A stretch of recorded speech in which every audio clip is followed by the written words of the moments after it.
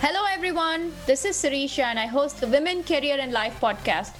Just like you, I've traversed varied paths, stumbled a little, picked myself up, and learned a great deal on my journey. Many of us face similar questions, but we don't always get to have a conversation with our friends or peers. In this podcast, you will hear real stories that you can connect with on the challenges of navigating career and life. You must be wondering who I am. In my everyday life, I'm a career woman, a mom, and an avid reader. I'm also a road tripper, amateur gardener, and even a fashionista on some days. Join me and my guests as we have an open and honest discussion on career change, trade-offs, and working across boundaries. You get the idea. It's a perspective you simply may not hear anywhere else. Hello everyone, this is Sirisha and we are kicking off a new season called Let's Talk About Money. I have a brother and sister, Shravana Kanchadla and Sai Kanchadla, joining us today. It's very exciting because I've seen them both when they came first time to the US and seen them grow into young adults in different phases of their life. I'm looking forward to today's conversations as we talk about money and just finding out about their journeys. Let's get started. So, Shravana, why don't you start with telling me where you're both originally from? Where did you go to school? How did you come here? What made you come to the US? And just what you're doing currently. I grew up in Hyderabad, India, a very long time ago. I went to school in Fiji. That was third grade until I finished high school. And then I got my bachelor's from a university in Hyderabad, India. And then I decided to move to the US for grad school. This was for hardware. And I just chose the US because my brother was here.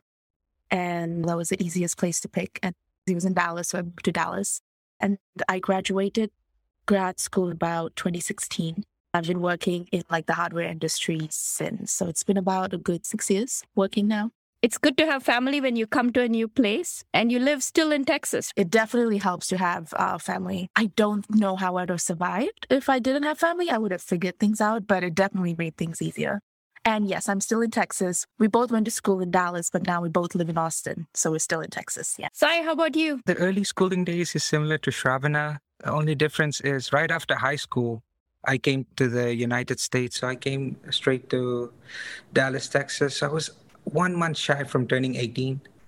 When I came here, I did 2 years in community college. And then I did my bachelor's at UTD. They had a transfer program going on. So I did my bachelor's in electrical, and then I worked for a few years as a database developer. And then after working, I did my master's in Georgia in computer science.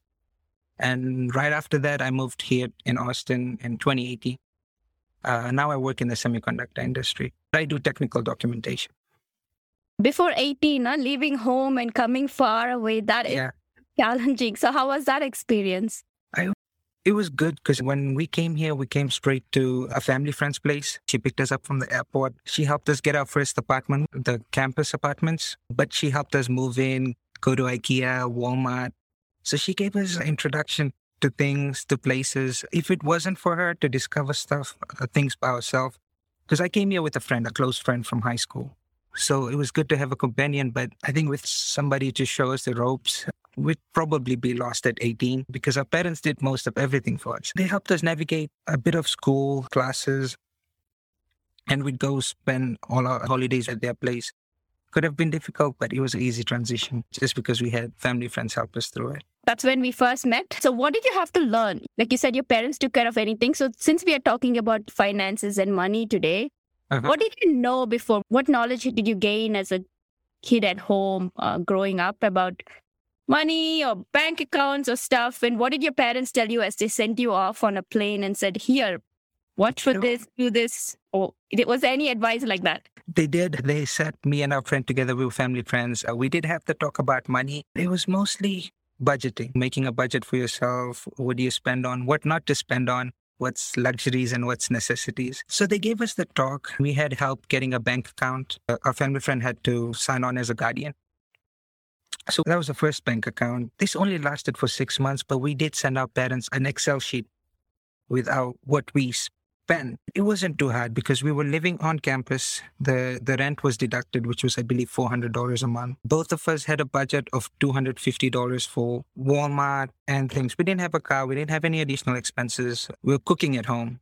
When we got here, that slowly increased as we made friends and we started going out to eat. But we didn't know much. We learned on the way. But budgeting was the one thing our parents put into our head, that you need to know how much you're getting, and that we had to tell them what we were spending on, because when it runs low, you have to ask them to send more. Yeah. We were pretty good at budgeting the first few years. Two things that I thought were interesting. So you had to send an Excel tracking sheet for 6 Right. months. What did you find to be the most interesting part of doing that exercise? We used to keep receipts. It was not too hard and we didn't think much about it. It changed like after 6 months, it became tedious tracking everything because now we got used to the place. Now our expenses was eating outside, shopping, things like clothes, shoes. Not that our parents minded, but at that point, it was more like an estimate of what we spent rather than a tracking sheet. How did the cooking go the first time? Did you cook back home or did you learn on? No, we learned here. It was an experiment. We started out with a lot of frozen food, patties, buns, frozen vegetables. It was much easier. Everything was cut. So yeah, we learned how to cook here as well. What about you? What was your first experience when you came here? My first real meddling with finances was when I got my first job after I graduated from my bachelor's. So I remember setting up my bank account because they're like, oh, we need a routing account before your first day of work. I don't know anything about this. I took my dad with me and we went to the bank that he uses and we just opened an account. I was getting paid, but I wasn't doing anything with it because I was staying home. I didn't have any bills. My spending money my parents would give me. So I really wasn't doing anything with my finances, even when I got my first job. So my first real foray into actually doing my own finances and looking at my own numbers was when I came to grad school. That was interesting because I realized that I spent a lot more than I thought, or just the basics of everyday living, like rent, phone bills, and internet and things like that add up a lot. So I did have to learn by myself to deal with that. Even things like credit card bills, like paying it on time, which was just things that we'd never learned. And like you said, it's interesting that they don't teach you in school because everyone eventually has to do it, but you have to just learn by yourself. And at least that's what happened to me, was just learning to do it by myself. When I came here for graduate school, same thing. I got a stipend. I ate out a lot. I didn't do a whole lot of cooking, which didn't help finance probably. But I had rent and it wasn't too much. And realizing one day when I went to the bank statement that it was running pretty low. And I'm like, what happened? Then when you go back and look, oh my gosh, what was I spending it on? And it's not like I had very many expenses. It probably was food and maybe some little stuff and things, but it does deplete pretty quickly. But eating out adds up. And then when you get your first credit card, that you have to pay your statement on time. And I think that is one of the hardest. You get a credit card and there's the want and the need and how to spend it. But now you have online payment. That time it was paper bills and stamps. You had to write the check, put it in the mail. Have you ever written a check? I have after I came here. I remember having to order a checkbook. It was for the house, a down payment. You need a checkbook. And I didn't have a checkbook. And I ordered a checkbook, but I ordered the wrong kind of checkbook. So I had to order another one because it was so new to me. So I think I was 29, 28 when I ordered my first checkbook. You're saying because you bought a house, and we'll come to that part of the conversation, but you got a credit card, I'm assuming, through college or university. I got my credit card, I think the day after I landed. It was actually my brother who took me to the bank and I got my debit and my credit card the same day. I think it was Sai who actually told me the ropes of how to like pay your bill. I still think I paid my first statement late, but I learned my lesson. When we got our bank account, we were insistent on getting a credit card just because me and my friends, we got our credit cards very late. When I say late, we started building our credit 5 years after we moved to America. We were running on debit cards before that. And then as we grew old, we realized, okay, we need credit. Because when we first got our phone, somebody else co-signed, so we didn't need a credit report. But as we started moving from on-campus to off-campus housing, they started asking for credit reports. And we didn't have any of this. I came here in 2008. I applied for my first credit card in 2013. So she came here in 2014. We were like, the first thing you need to do is get a credit card and start building credit score. It didn't hurt me too much just because I hadn't started working. I didn't really have any income coming in. But I think most people don't know when they get here that credit scores are important, maintaining them and getting a credit card. So it was more about building the credit history. I'm glad you brought that up, Sides. It's not something we realize. From a credit history standpoint, do you monitor your credit scores? Do you track it? So for me, I have Credit Karma, but now I also have Capital One and Bank of America accounts. So they also provide me a monthly credit history report. For the longest time, I've always had good credit history, but it's become more important for me to build it the last 1.5 year, just because I'm trying to buy a home myself and I'd like it to be as high as possible when I apply for a home loan. Same. Every time I pay my credit card bill, I go check my credit history, my credit score, because the app just allows you to do it on the spot.